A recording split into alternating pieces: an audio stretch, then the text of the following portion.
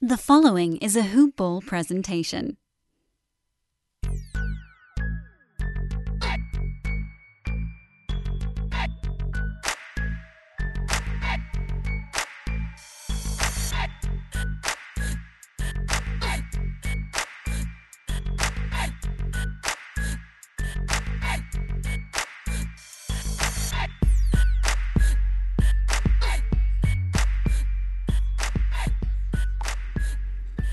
My name is Lawrence Brooks, and you're listening to the Hoop Ball Dallas Mavericks podcast.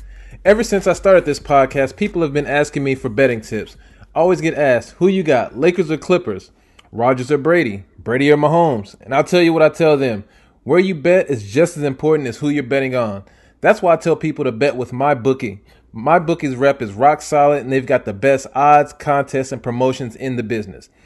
They're the only place I trust to handle my NBA-related bets. The one sportsbook guaranteed to give me the best lines for the Super Bowl, games on Tuesday night, Thursday night, and all in between. And you know me. You know that I don't give my stamp of approval easily. To earn it, you got to be the best at what you do. And MyBookie is the best sports book out there, period. It's simple. Sign up, enter promo code HoopBall, and get your deposit matched up halfway to $1,000. Head over to MyBookie if you want to add a little excitement to the sports you love and the games you bet. Bet with the best. Bet with MyBookie.com. Okay, again, my name is Lawrence Brooks. This is the Hoop Ball Dallas Mavericks podcast, and I am not as excited about this game as I initially was. But before I get into that, let me lead with love, because clearly tonight was just a bad game. Flush it and move on. The Dallas Mavericks were clearly missing Kristaps Porzingis. They're on this road trip, and so sometimes when you're traveling, you just don't have all your energy. And tonight, while they started out trying to play with a lot of energy, it just didn't finish that way.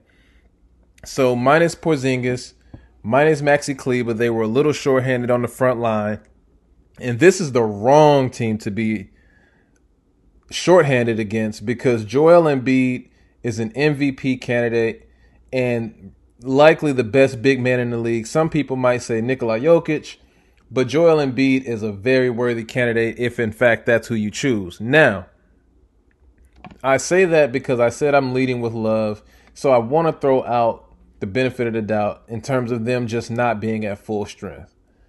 However, we have to keep in mind that the 76ers are just a better team than the Dallas Mavericks right now. In all facets of the game, I mean, just the talent that they have, how they're playing, the way they shoot the ball, the way they rebound. I mean, just overall pound for pound, the way they defend, pound for pound, they're just a better basketball team. And again, I keep coming back to this, and some of this is a direct result of reading the Twitter sphere and just looking at the tea leaves out there in terms of the vibe that's going on around the Dallas Mavericks. You would think that the Dallas Mavericks are a top 3 seed that's just having a struggling season. And that's not the case. We have to remember this team finished in 7th last year. 7th place. So the additions they made, they didn't make any splashy acquisitions to this roster in terms of like another all-star or some big-time superstar role player guy. They just added more complementary pieces to the puzzle and kept relatively the same roster that they had last year. So while I came in with a lot of optimism, with a lot of hope, and thinking that this team could really do some damage, I also have to keep in mind the fact that this team was in 7th place last year, and they didn't make any real additions to the team that are true game changers, in the fact that there's somebody you can rely on nightly as an all-star level guy. And that's just the facts. I mean, so you take tonight, like I said, they started out, played with a ton of energy, and I loved the way they were competing. But it quickly faded, and the Philadelphia 76ers went on a big run in the second quarter that almost made the game feel as if this was always going to be Philly's game, no matter if the Dallas Mavericks were going to fight back or not. And so they go into halftime. When they come back out, the third quarter is where things really turned. The Mavericks got it to within 7 points, and from there on, the 76ers went on a 33-14 run. And some of what happened in tonight's game, well, a lot of what happened in tonight's game were that Philly just clamped down on the Mavericks. And it pretty much turned the faucet off for anything they were trying to do offensively, which is basically very Luka-centric. Ben Simmons was the defender with the assignment on Luka, and he did an excellent job. And when you look at how they defended the Mavericks, not only did they shut down passing lanes and cut off the pick and roll game for Luka, and which would made it much easier because your floor stretcher, Kristaps Porzingis, was not there. It really limited his options offensively. And there were just, if you want to see how well they defended these guys, just look at Tim Hardaway's numbers. He only shot 4 threes. That's not normal. Jalen only shot 3. Josh Richardson shot 4, which is, it is what it is. But overall, this team, and excuse me, I did say, I have to go back because I had Maxi Kleber in my head for not playing this game. That was an accident. He did play. My apologies. Very irresponsible. But nonetheless, I was thinking of him missing or being out with an injury prior. Anyway, back to the game at hand. With Kristaps being out, the pick and roll game is really tough to execute because you don't have guys that stretch the floor like he does. And so when you have Ben Simmons defending Luka, a guy who can cut off the pick and roll, but also make it very ineffective because of his length and ability to recover. And the same thing goes for their perimeter defenders in general. They had guys with long arms who can deflect passes, which they got a ton of tonight, or it seemed as if they got a ton of them. And it makes it harder to swing the ball. So when it's harder to swing the ball, it's harder to get shots off. You just don't get them off the same way, and you're not in rhythm, and you can't shoot like you normally would. Now, speaking of shooting, Luka had 19 points, 4 assists, 3 rebounds tonight, 7 turnovers, 7. And part of him not playing as well tonight was also due to the fact that he had so many turnovers. I mean, this team overall had 22 turnovers, and they're one of the better teams in the league at not turning the ball over. They're in the top 5 in terms of teams with a minimum amount. They're around 11 turnovers or so per game, which puts them in the top 5. They really take care of the basketball, but tonight was the exact opposite of that. And for as well as, I mean, Luka shot 3 for 6 from the 3-point line, and in this month alone, he's been shooting about upwards middle, about 36, 37%. But this is his best shooting month probably of his career from the 3-point line. And it still didn't matter tonight as they've been humming along offensively. But tonight, again, the Philadelphia 76ers were able to do an incredible job closing down the passing lane, getting out on shooters, forcing these guys to make decisions that they weren't customarily making throughout the run while they have been winning games. So, yes, I'm disappointed in the game tonight, but we have to keep in mind that you're allowed to lose. Like, you're going to lose games. It's going to happen. This team, they were on a great run. They've got their feet back under them, but you're going to have bad games, and tonight was definitely a bad game. Now, with that being said, I think it's still reasonably okay to say if you predicted that the Mavericks weren't going to win this game, you aren't completely out of your mind. I mean, they're playing against the number 1 team in the East that has been clicking all season long, one of the better defensive teams, and you roll into there without your top big man, and you're relying on Luka to make it happen. He can't average, a 40-point triple-double or anything relatively close to that just to keep them to be competitive and win games. That's unrealistic. They will have to get more contribution from other guys. And so that leads me to my next point.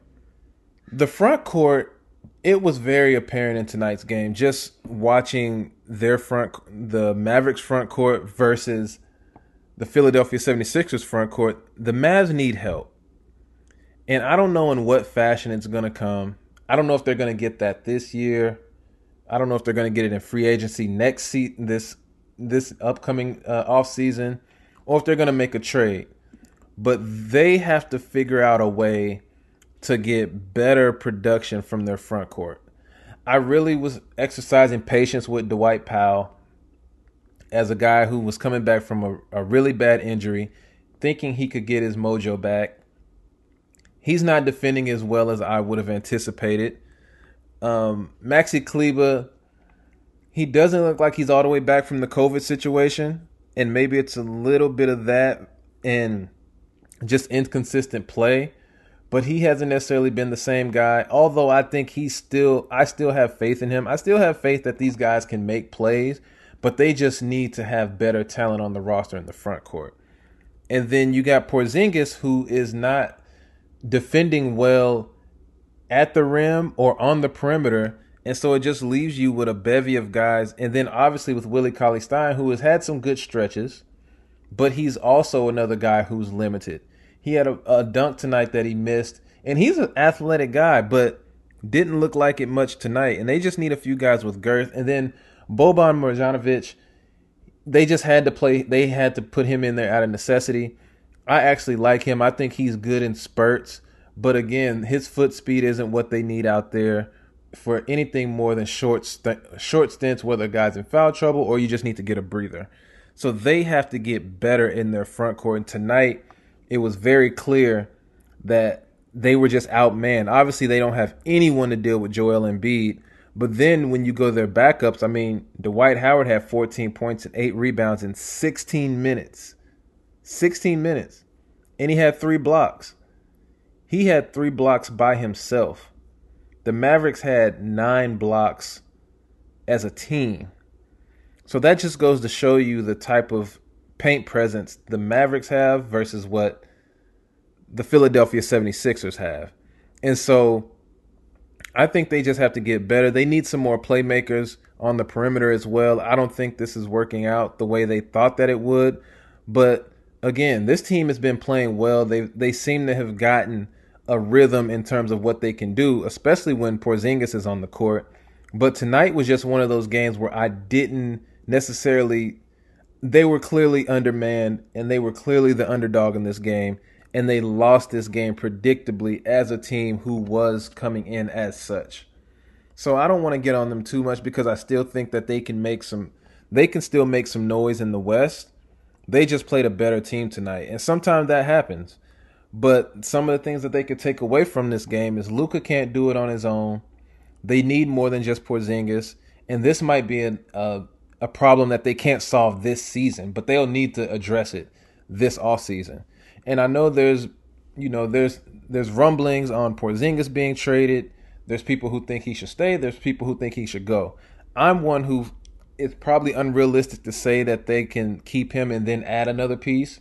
But if they want to take this season as what it is and then go in and then play the free agency game next year and land one of the big fish that'll be out there, that's not a bad idea. But I think it'll still be addition by subtraction if you move on from Porzingis, because I don't know what his value will be on the market if you're trying to trade him, unless you're going to get, more perimeter oriented, which they still will need to address their front court.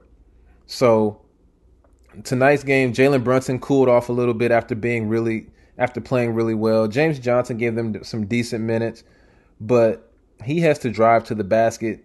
He was shooting the ball, and I don't think he should be shooting. I mean, he only had 5 shots, but overall, I think his strength is defense and the versatility he offers there.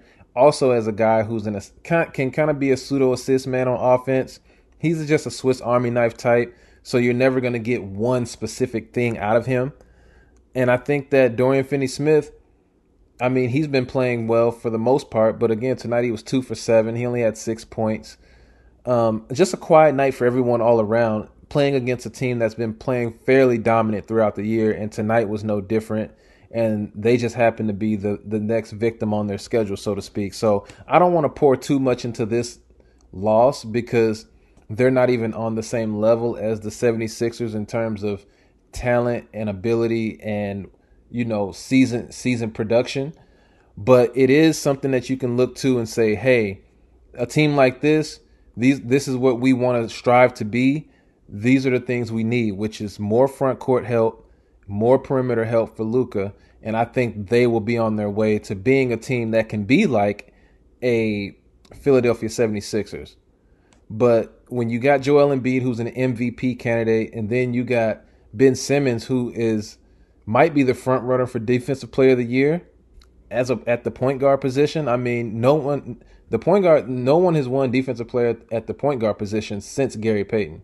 So if he wins it, that just shows you the type of rarefied company that he's in. So we have to leave tonight at what it is, flush it, get ready for the game. Now, they play the Nets on Saturday, and that's not going to be any easier either. So hopefully we get Porzingis back, but it doesn't look like it. They showed him in the game, and he came out of the tunnel, and he had a back brace on. You could see it through his shirt.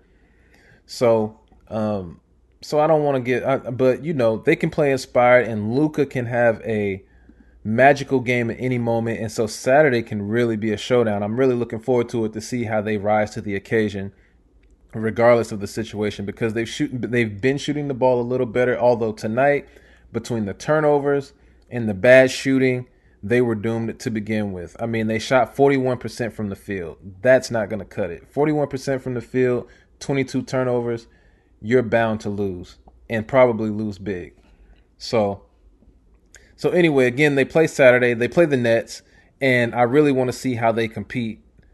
Crossing my fingers that we get Porzingis back, because it would be great to be fully loaded playing against a team that's so high-powered, although they won't have Kevin Durant. But, they have to put their shoes on just like the Mavericks do, and anybody can lose any given night.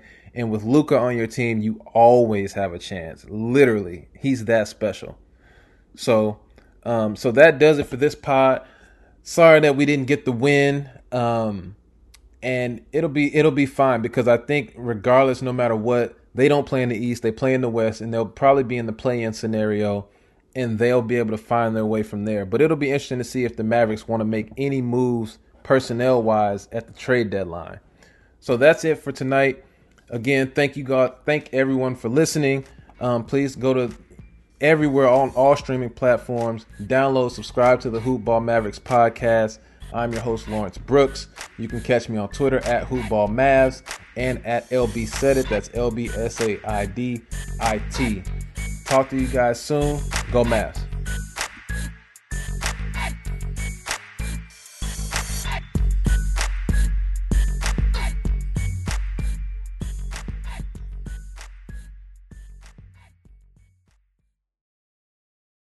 This has been a Hoop Ball presentation.